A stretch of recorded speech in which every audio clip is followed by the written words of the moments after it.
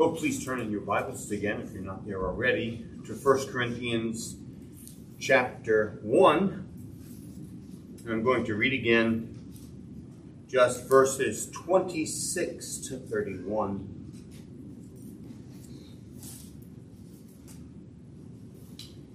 For consider your calling, brethren, that there were not many wise according to the flesh, not many mighty, not many noble, but God has chosen the foolish things of the world to shame the wise. God has chosen the weak things of the world to shame the things which are strong. And the base things of the world and the despised God has chosen the things that are not, so that he may nullify the things that are, so that no man may boast before God. But by his doing, you are in Christ Jesus, who became to us wisdom from God, and righteousness and sanctification and redemption, so that, just as it is written, let him who boasts, boast in the Lord. Once again, let's ask for God's blessing upon his holy word. Our Father, we thank you for your faithful work of gathering a people for your name, of saving a people from their sins, and for revealing to them their true character and your true purposes in salvation. And we ask, our God, you will make this all the clearer to us in order that we may be able to make our boast in you and not in ourselves. Please hear us, glorify your Son, do your mighty works of salvation. In Jesus' name, amen. It is true, and it is demonstrated in the church at Corinth that the people of God, true Christians, may be led astray by their indwelling sin, by their temptations, the temptations of the world and the devil. That's that wise triumvirate of challenges, the world, the flesh, and the devil. Christians may be led astray by these things. Yet the nature of God's grace in them is such that the remedies to their confusions and sins are never far from them. We might think that the spiritual challenges we have keep us far from the remedies to those challenges, but it is not so. Our remedies and our graces from God are generally close to us, as is illustrated in this passage. Paul has begun to address his concerns to these Christians because they have allowed divisions in their midst.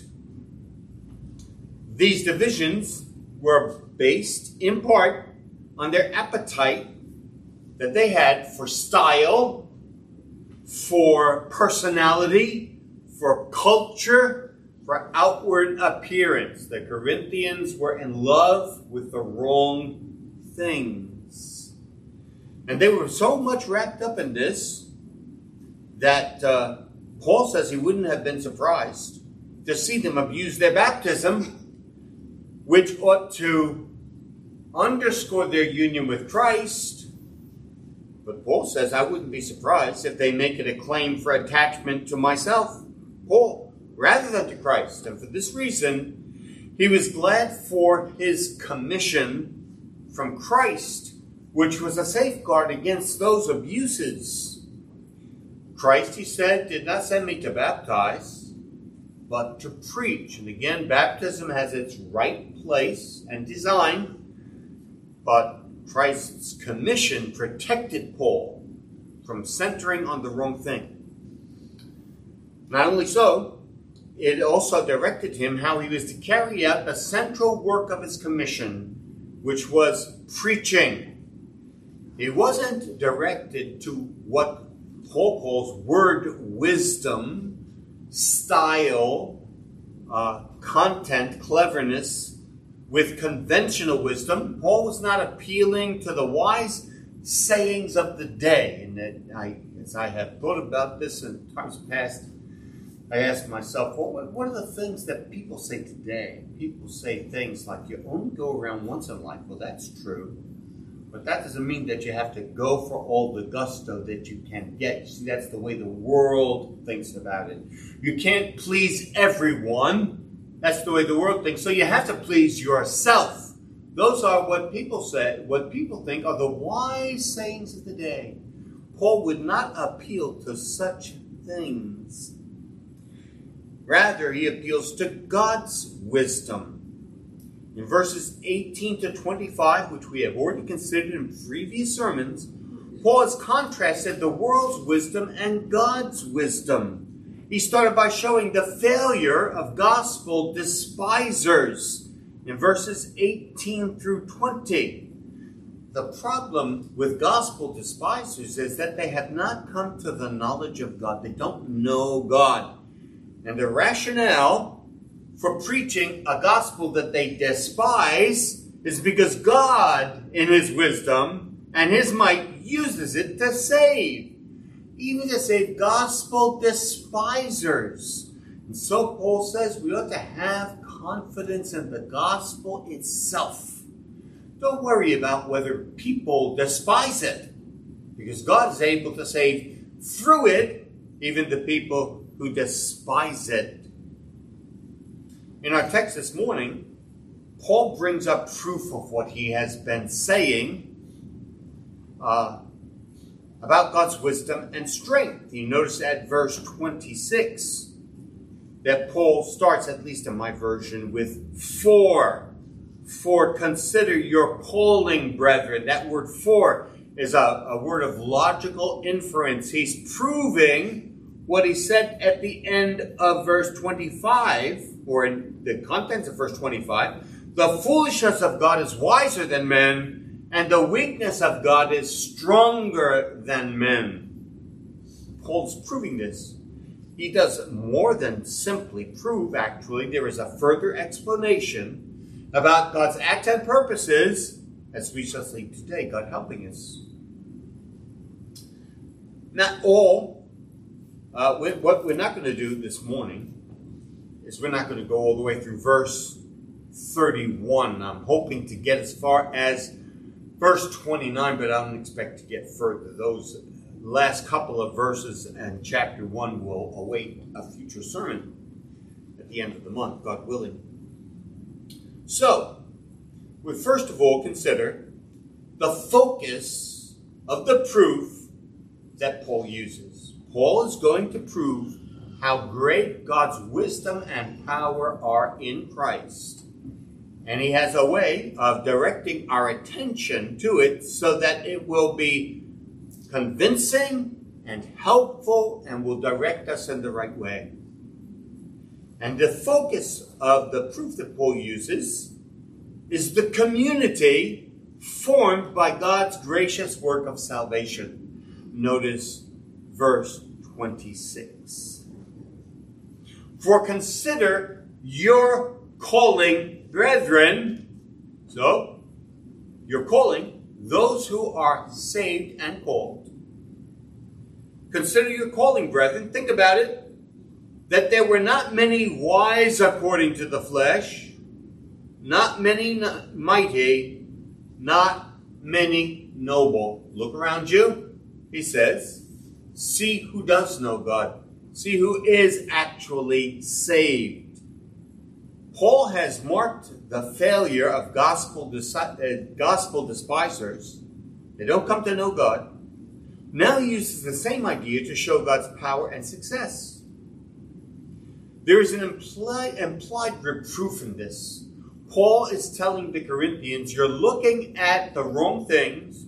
You're looking at yourselves the wrong way. You're valuing too much the way the world thinks and not the way God acts, what God does in his powerful, saving grace. There's a reproof there.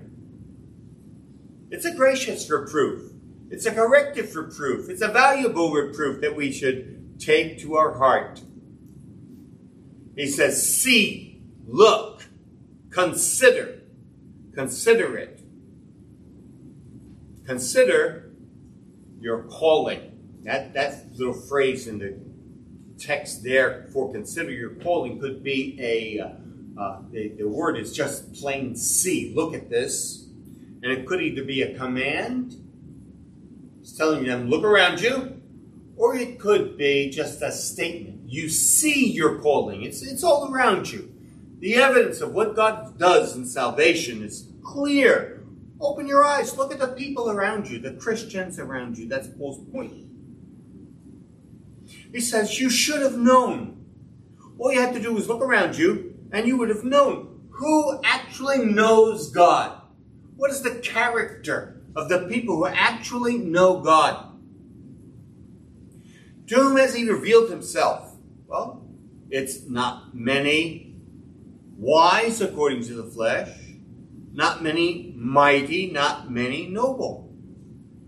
You see, if you look at the people, their educational level, their intellectual characteristics, etc., you would understand this. He says, not many wise. The great thinkers, renowned in the world for their analysis and prodigious proclamation, so that when something happens, you get the talking heads on the TV news stations, or maybe a special about hurricanes and why these people went through these experiences, and they speak, they have the answers. When they speak, telling us how we're supposed to look at this, everybody on the other screen shakes their heads, and everybody repeats the things they hear these talking heads, these very smart people. Those are not the people in your church. They're not that kind of people. These are not the strong. The people whom God saves among you, he says they're not many mighty. This is not really a word about physical strength. They're not talking about whether or not you have people who can win strongman competitions in your church. It may include them. But the mighty are those who can get things done. They're the people they send to other countries. So they go to other countries in the times of political crisis. And they gather together with the movers and the shakers. And they say, okay, well, this is what we have to do to end poverty. This is what we have to do to end climate change, to fix climate change. This is what we need to do to end hunger. These are the people who can get things done. It's interesting when one of the Roman officials has Paul arrested and the Jews want Paul prosecuted. They say, the Roman official says in Acts 25:5, let the influential people among you come to me. I want the influential people, you see, because they get things done. They have power, strength to get things done. So Paul says it's not the wise, nor is it the strong, the influencers, nor is it the third category, the noble, the well-born, people with special social status. Now, here it becomes clear that Paul and the Corinthians are not Americans. In our country began with the rejection of high social status. In England, you still have a nobility, right? Still have a nobility. And everybody talks about the royals and what the royals do. That's the general idea. Our country had its origins in the rejection of social and political distinctions based on family. We hold this truth to be self-evident that all men are created equal. That was the rejection. social and political distinctions in family. But in Roman culture and in most other cultures, there are the nobility, the privileged. Even here in America, we have a few families who have risen almost to the rank of families. I was talking to a young man yesterday, and I didn't expect us to talk about this kind of a thing. He married into a family that is very influential, and the children of the family, of course, they benefit from the social status. They're connected people. They have people who are already in high places, and the children benefit from them. The parents make sure that they know the right people and can find their way into lucrative positions in society and in vocation. So our culture still does have this idea of the well-born, the noble, although it is somewhat masked. Well, Paul's point, at least starting in verse 26, and past verse 26, Paul's point is that when you look around and see who fills the seats of your church, they are not filled with these kinds of people. Look around you, he says, brethren, not many wise according to the flesh. There is a kind of wisdom, Paul's point, according to the flesh. There is a kind of wisdom that marks the people of God. But the naturally wise, they're not filling your church. The mighty, the influencers, the people who can get things done, those are not your people. And the noble, well-born people with social status from birth, born with a silver spoon in their mouth, these are not the people who are in your church. Not by and large. Not many. There was a woman, I was going to look up her dates, but I didn't have time. A woman who lived around the same time as John Newton and William Cooper. Her name was Lady Huntington, a very influential person. And she said, I was saved by the letter M. It says not many noble.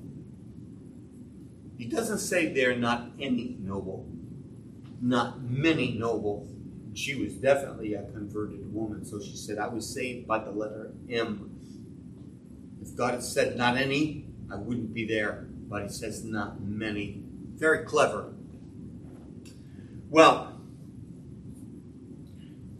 if they had only considered then, the Corinthian people, this elementary fact, they would have seen an obvious point.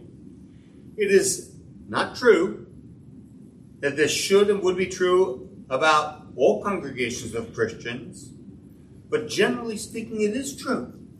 You take our best churches, our big churches, our churches at the forefront of legitimate gospel activity. This is still true. This is still true of them.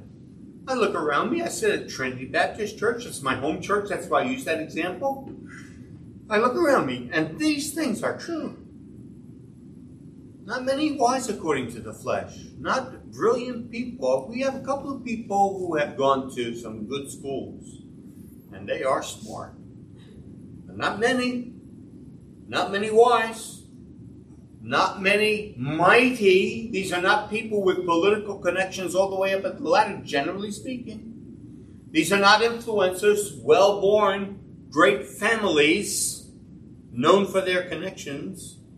It's generally not true about any congregation of Christians at any point in church history. And that is the focus of Paul's proof. When he tells the Christians, you think it the wrong way, he says, just look around. It ought to be obvious to you. Secondly, let's look at the contrast in verses 27, beginning of verse 28. the contrast between the kinds of men, women included, of course, whom God chooses and those whom God generally rejects. Notice verse 27. But God has chosen the foolish things of the world to shame the wise, and God has chosen the weak things of the world to shame the things that are strong, and the base things of the world and the despised God has chosen the things that are not. So here is the contrast between the kinds of people whom God chooses and those whom God generally rejects. So you see at verse 26, he just names a couple of categories. He doesn't make a contrast. He says, just look around. These are the people who fill your churches. But now, in verse 27, he brings out the contrast. The kinds of people God chooses to save and the kinds of people whom God does not save, he generally rejects. And again, Paul is focusing on the members of the church. He has brought to mind the fewness of the kinds of people in verse 26, the categories of people favored and admired by the world. He now begins to contrast them with those who predominate in the church. So he has 5 categories in verses 27 and 28. Now, these 5 categories, these 5 descriptions are not true of all those people, but most of them could be described by one or more of these traits. So in contrast to the wise, Paul points to the foolish. It's not a flattering description. You think about it.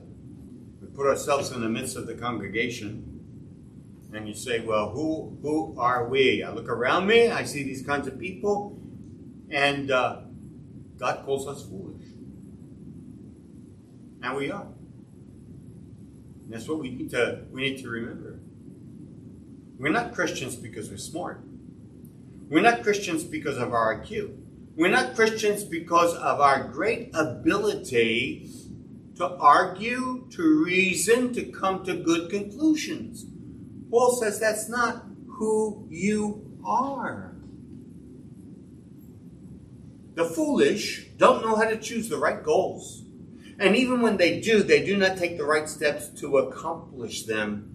Jesus describes the foolish man. He built his house on the sand. You remember that in Matthew 27. It's a foolish thing. It's wasted effort.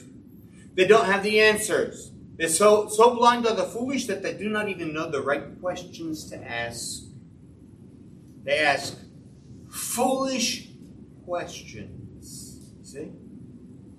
Well, that's, again, not very flattering, but that's what God chooses. That's what we're to think about. We're going to come to a practical application, and this is a very important point for us, brethren. Very important. Add to this contrast, God says, I don't choose the wise, I choose the foolish. I save the foolish. And I'll add this. It's not in my notes. Think back to what you were before God saved you. Think about the kind of person you were. Think about the kinds of choices you made, the kinds of things you pursued, the things you counted valuable. Do you think the same way now? Well,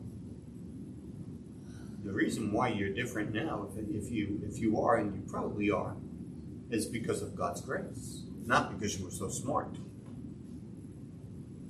So then there's another contrast here, which is set against the powerful, the influential, the weak of this world. The powerful have the resources and connections they need to accomplish their purposes.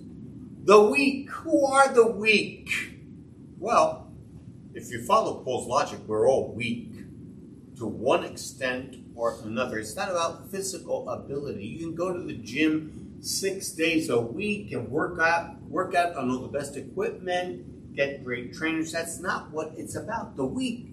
You know who the weak were in Roman society? They were the widows and the orphans and the nobodies of the Roman world. In the New Testament, there were a lot of these kinds of people in the church. There were so many needy widows in Jerusalem that the business of feeding them could not be effectively managed without a 7-man team of very spiritual and capable men. That tells you how many widows there were in the church of Jerusalem. When Paul writes to Timothy, he has to include in 1 Timothy a major section on church policy toward widows, 1 Timothy chapter 5. These members certainly predominated in the church. So, even thinking just about widows and orphans, Paul's words become very evident. The weak things of the world, which God chooses to confound the wise, to shame them. The next contrast is the base things. And this corresponds again to the noble. You already said not many noble in your church. And now he says you are the base things. He takes the word noble and he puts an A in front of it, the alpha privative, which says they're not noble at all. These members had no special social distinction, no good family, no good background. They often had the kind of families which would make them blush to speak of. No doubt for many of us, brethren, if we look back at our parents and grandparents and see the kind of stock from which we have come, we have cause to hang our heads in shame. Sometimes we don't speak about our families at all because it's embarrassing. Paul has that in mind. These are the kinds of people whose children God has chosen, the base. The next group goes beyond the normal disadvantages of most and brings in greater disadvantages. Paul's just, one of the pastors referred to a man who talked about God's 7-ranked army of descending human weakness. As you go through the list of the people whom God has chosen in contrast to the world, it's a descending scale. We keep on going lower and lower and lower. Not up. Normally, if you want to impress people, you start at the bottom and then you work your way up, and that sounds great.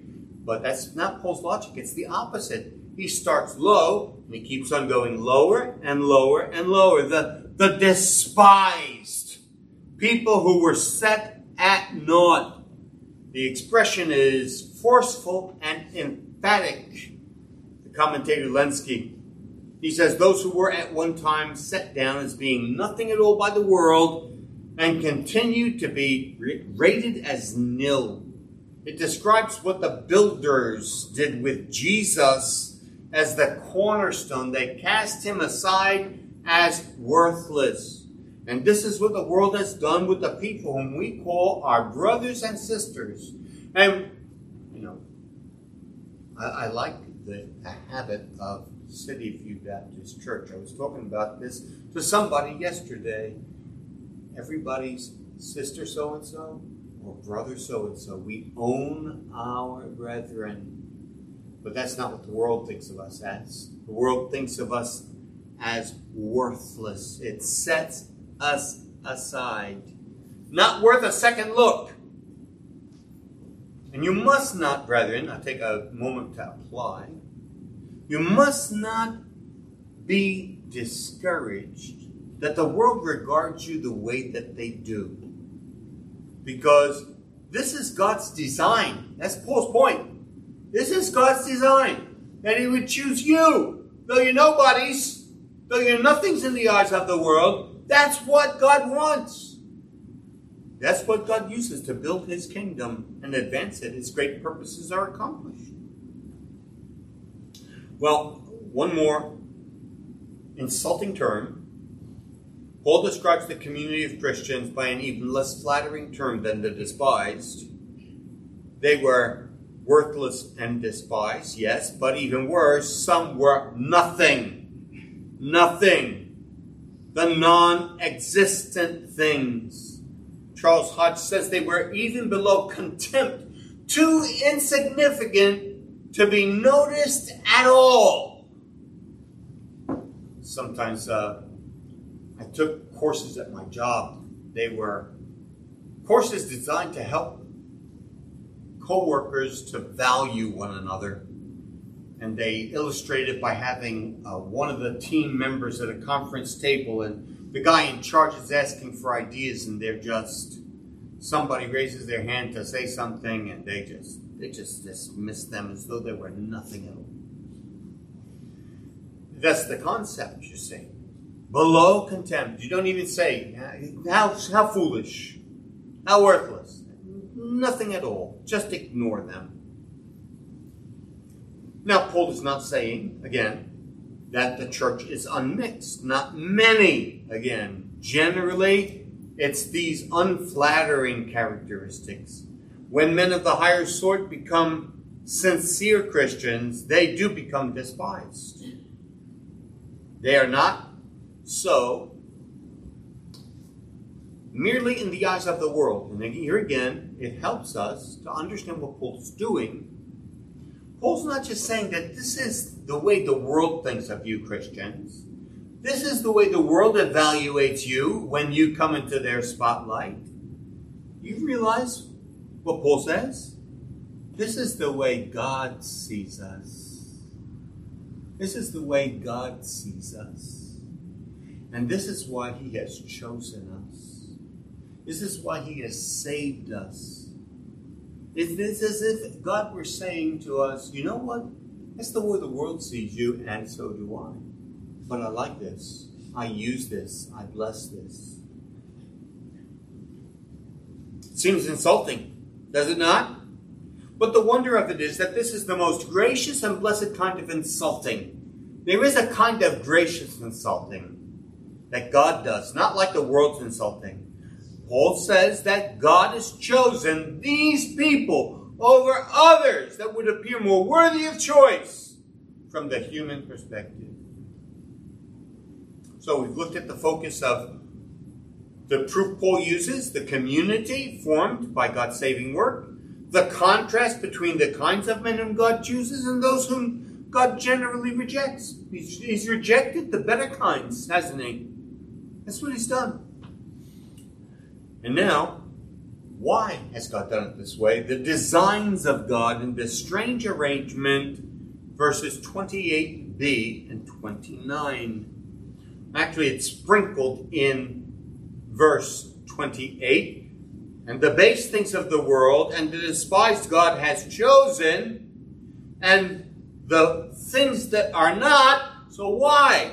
So that he may nullify the things that are, so that no man may boast before God. Verses 28b and 29. God has a purpose, a design. This was a purposeful design. Paul says it's purposeful. God chose. This is what God did. This did not come about because the only people who would be interested in Christianity were the depressed classes. And that was the opinion of many intellectuals, and still is today. They say the only kinds of people who will embrace Christianity are weak people. Christianity is a crutch for crippled people, they say. Okay. Paul says, okay, just fine. Have it your way. Call us weak. Call us stupid. It's okay. Because that's what God does. That's what God says about us. But it's not only because we are the only kind of people who would embrace Christianity. The slaves of the Roman Empire embraced Christianity in large numbers. The rejected Gentiles in large numbers. But that's not why it happened that way. It came about because God chose to do this work this way. He chose to work his marvels through people who, from the human point of view, were most unpromising. Let me say something about this by way of a brief application. I was pastoring a church, and I remembered my past. You know, I had the afro, I had the overall jeans that I used to wear to church, and I didn't know anything about the Bible. I was the weak thing. I was the foolish thing. And I remembered this. And a man comes in, I was dressed in my suit and tie, and a man came into our assembly. And he had a t-shirt, and he had pierced ears, and some of the people upset me a bit because they're kind of laughing at him, kind of pointing him out. You know, here's a nobody. This guy doesn't even know how to dress right for church, and it upset me because this is the kind of people God chooses. This is the kind of people God uses. You never know when someone comes into your church, and I've seen this happen. I've seen a guy come into the church. He's a worldly man. He's an influencer. He's rich. His wife is a movie star. He's a movie producer, and he had his shirt open down to his navel with his hairy chest all over the place. And when we saw him, we said, wow, this guy doesn't even know how to dress for church. But God saved him. You see? You never know. You never know.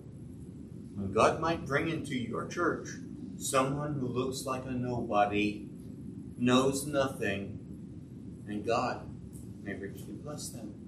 And you in them. So, watch out about judging by appearance when people come in your church. That's James 2, of course, right? But, so God has this purposeful design. This is what God chose to do. Also, there was another parallel purpose. Not only did God choose how he would save these people, but he did it that he might shame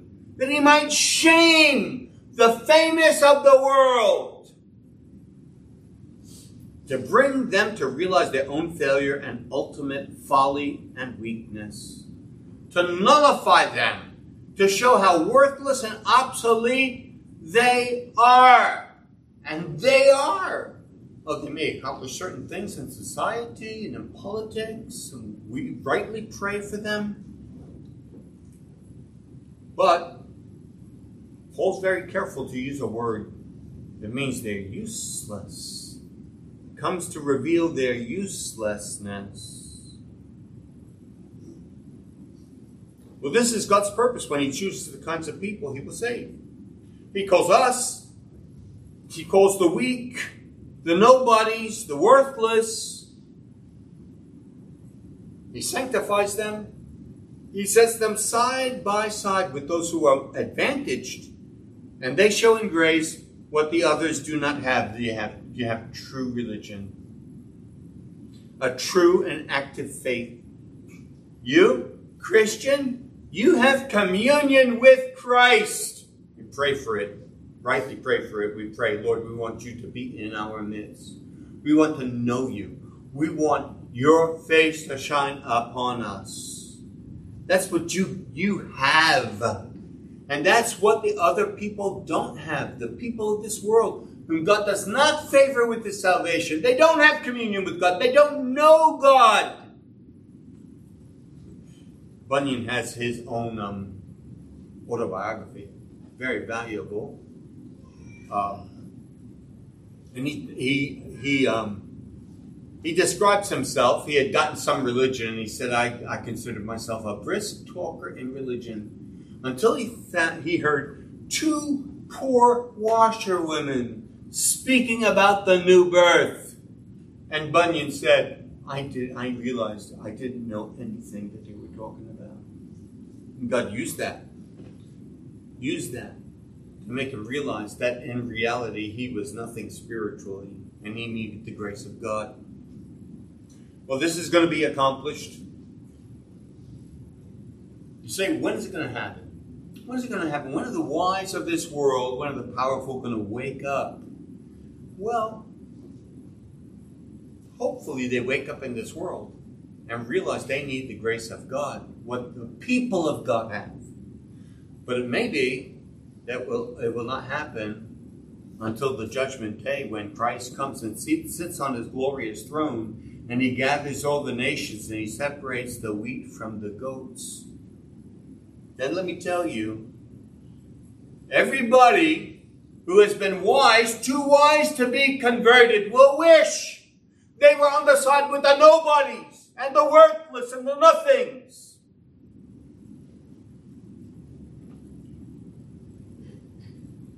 Then it's going to be evident to all the moral universe, to men and angels, and to God.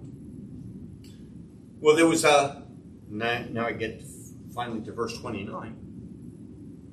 A major ultimate purpose. We've seen that God has his purpose in saving a people for himself. We've seen that God has a purpose in rejecting those who seem most advantaged. Those are purposes of God's, but the ultimate purpose in verse 29. So that no man may boast before God.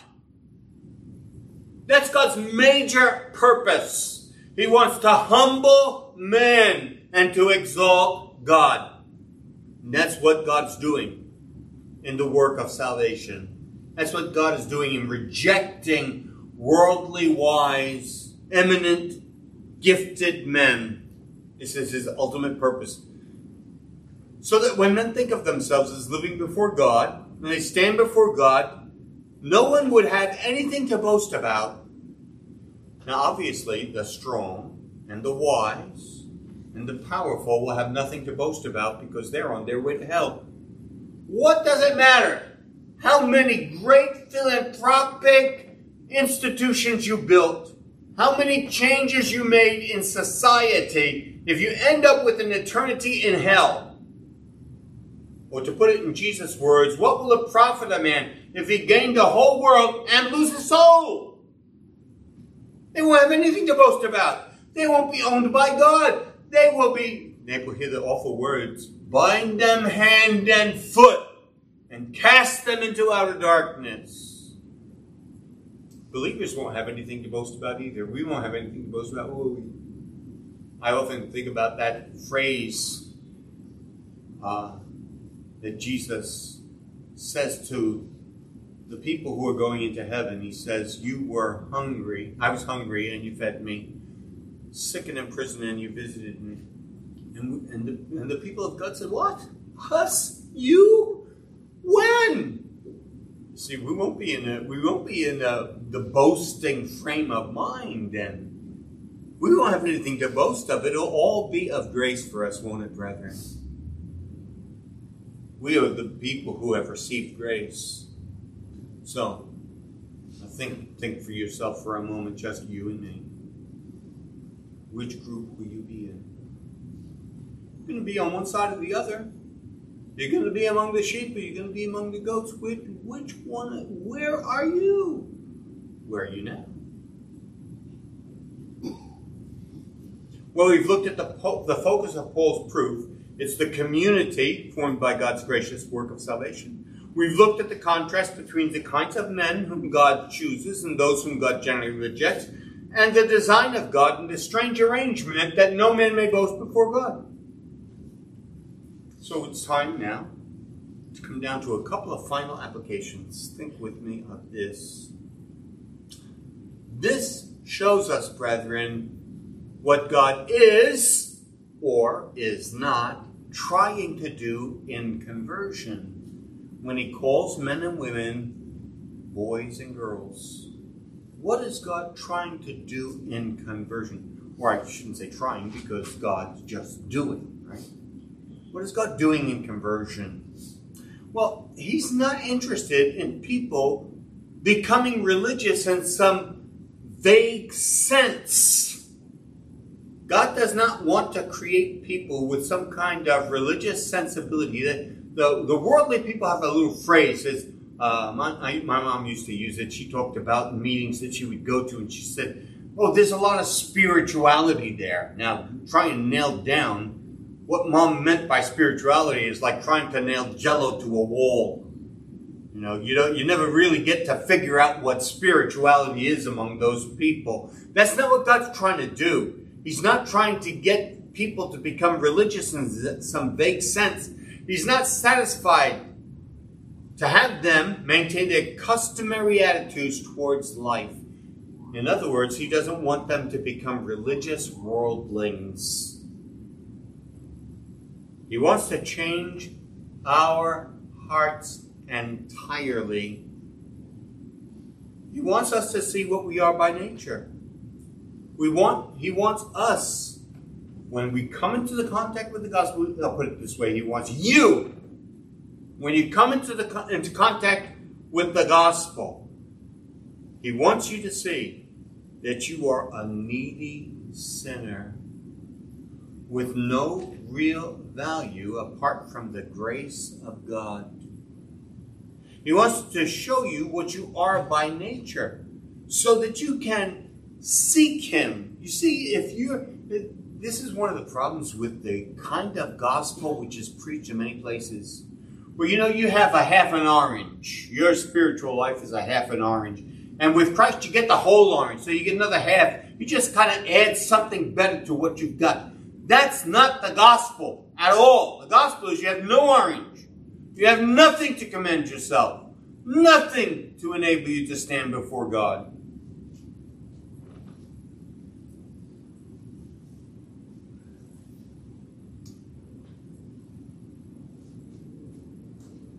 God doesn't want you to be impressed with the world.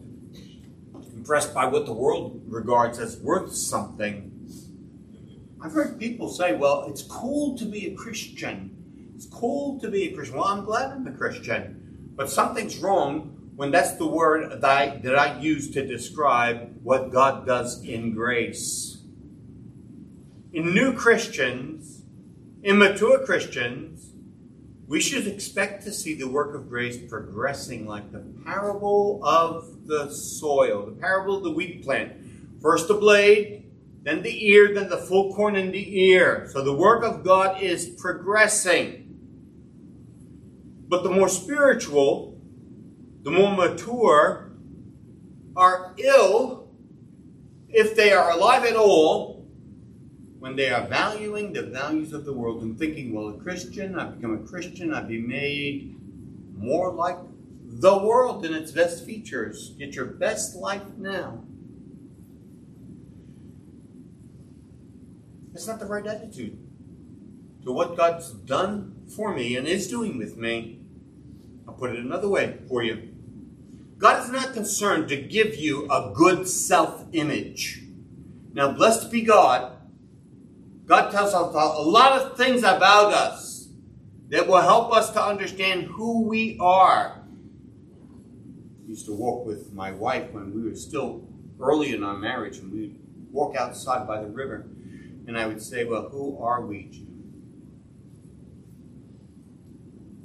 We're made in the image and likeness of God. That's who we are. And that is the root of a wonderful self-image, of real value. And if we are redeemed, that's where value is. We're made like Christ. But God is not concerned, in the worldly sense, to have a good self-image. We have lived, and I'm talking because I see the ages in front of me, we have lived in a world that has increasingly gone into self-image. You want to have a good self-image. You may be a scoundrel. You may have been a thief. I remember one movie, at least a piece of a movie that was on TV, where this woman was telling this man, you should love yourself. You could find ways to justify that idea. But God is not interested in you having a great self-image and thinking a lot about yourself. That's not God's program. Because, see, Paul had no phobias about using terms which were not flattering to you, but insulting to you. It is appropriate that we have a humble view of ourselves. That's what Paul's doing with the Corinthians, who were already too puffed up and already too self-important and already too worldly. These are great dangers that will harm your soul. And the Bible speaks in the opposite direction predominantly. Just turn back a few pages if you're in 1 Corinthians to Romans chapter 12. And look with me at verse 16. Again, Paul is talking about what the Christian mindset is like. We are not to be conformed to this world, which says have a great self-image. Think a lot about yourself. Be your best self. Paul says, in contrast, well, you need to be transformed by the renewing of your mind. So verse 16 says, be of the same mind toward one another. Do not be haughty in mind. You know what haughty is? That's proud, arrogant, self-important. Do not be haughty in mind, but associate with the lowly. Do not be wise in your own estimation. I have been shocked at times with people who think that everybody should think like themselves. Their opinions are it. Why is this true? Because that's the way I think. It's a wicked, self-centered attitude.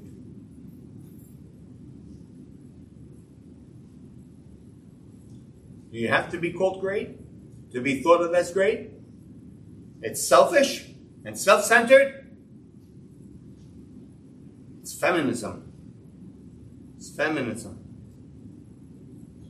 We should not care what the world calls us. We should not be concerned about admiration. How many people think we're great? You want people to see good works. You want people to see good character, yes. Self-image and greatness are wrong. So watch out. Watch out for the people, you young people. You're more vulnerable than your adult counterparts. Watch out for people who flatter you. Watch out for the people who say, oh, you're so pretty. You're so beautiful. Oh, it's nice to have people recognize that you dress nicely, etc. Watch out, though. Watch out. Watch out when people say, oh, you're so smart. I never realized how smart you are. You need to remember that book of Proverbs where Solomon says, he who flatters his neighbor is spreading a net for his steps. They want to catch you in their trap. They want to control you with flattery. Watch out. It's not good for you. I think I've mentioned it before. When I get a phone call and a customer tells me, oh, you're so great. You're the greatest. No, I'm not the greatest. I tell them.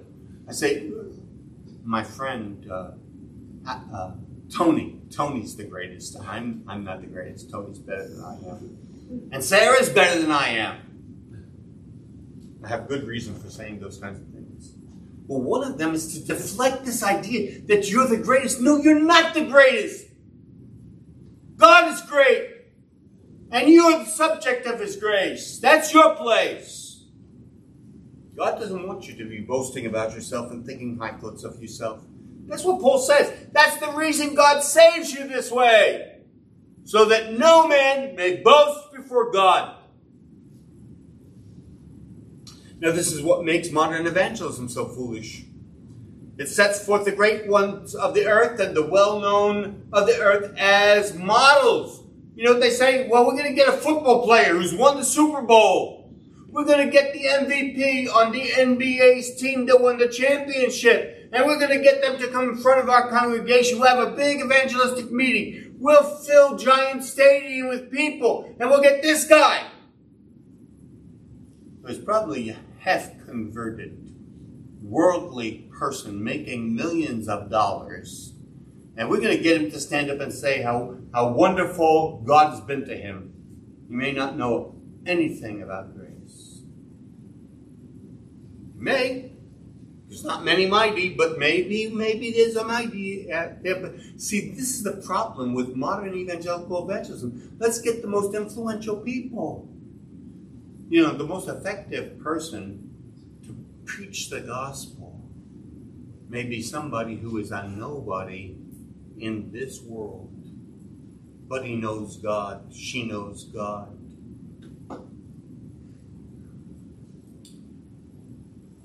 So, if you're here today, and you are a sinner, and you are weak, despised, you are nothing, as a sinner, despite your apparent outward disadvantages, without any apparent advantages, you are welcome to Christ and His church. You are welcome to become a believer in Jesus Christ. Because you know what? God doesn't care about your IQ. God doesn't care about how little money you have. God is gracious and saves people who have nothing but Him to boast about. You are welcome to Christ and His church. And so, dear brethren, in one sense, you know, the things we have heard from the Apostle Paul might make us hang our heads. They may make us feel ashamed in one sense, but you know what? You can live as a Christian under this program of God, which has chosen you to be the recipient of His grace. And so, in a sense, you know what? He who boasts, let him boast in the Lord. We're going to come to that. He who boasts, let him boast in the Lord. You have something to boast about, but it's not you. It's God and His grace. Well, let's pray. Amen. Our Father in heaven, we confess that the way we were when you found us, we were like a rejected fetus, squirming in our blood. And you looked to us and you said, live. And how many kindnesses you showered upon us, how many ways you supported us and did us good. And for this we praise and thank you. We pray that you would give us the right heart, Lord. Help us not to be insulted, not to want to think great thoughts of ourselves, but help us to be humble. Help us to realize how sinful we natively are and how needy we are apart from your grace. We praise you for those things we've read in the psalm about how you forgive the sins of your people. We thank you for the promises that you have made to us through Jesus Christ, how you have honored us with all your saving work.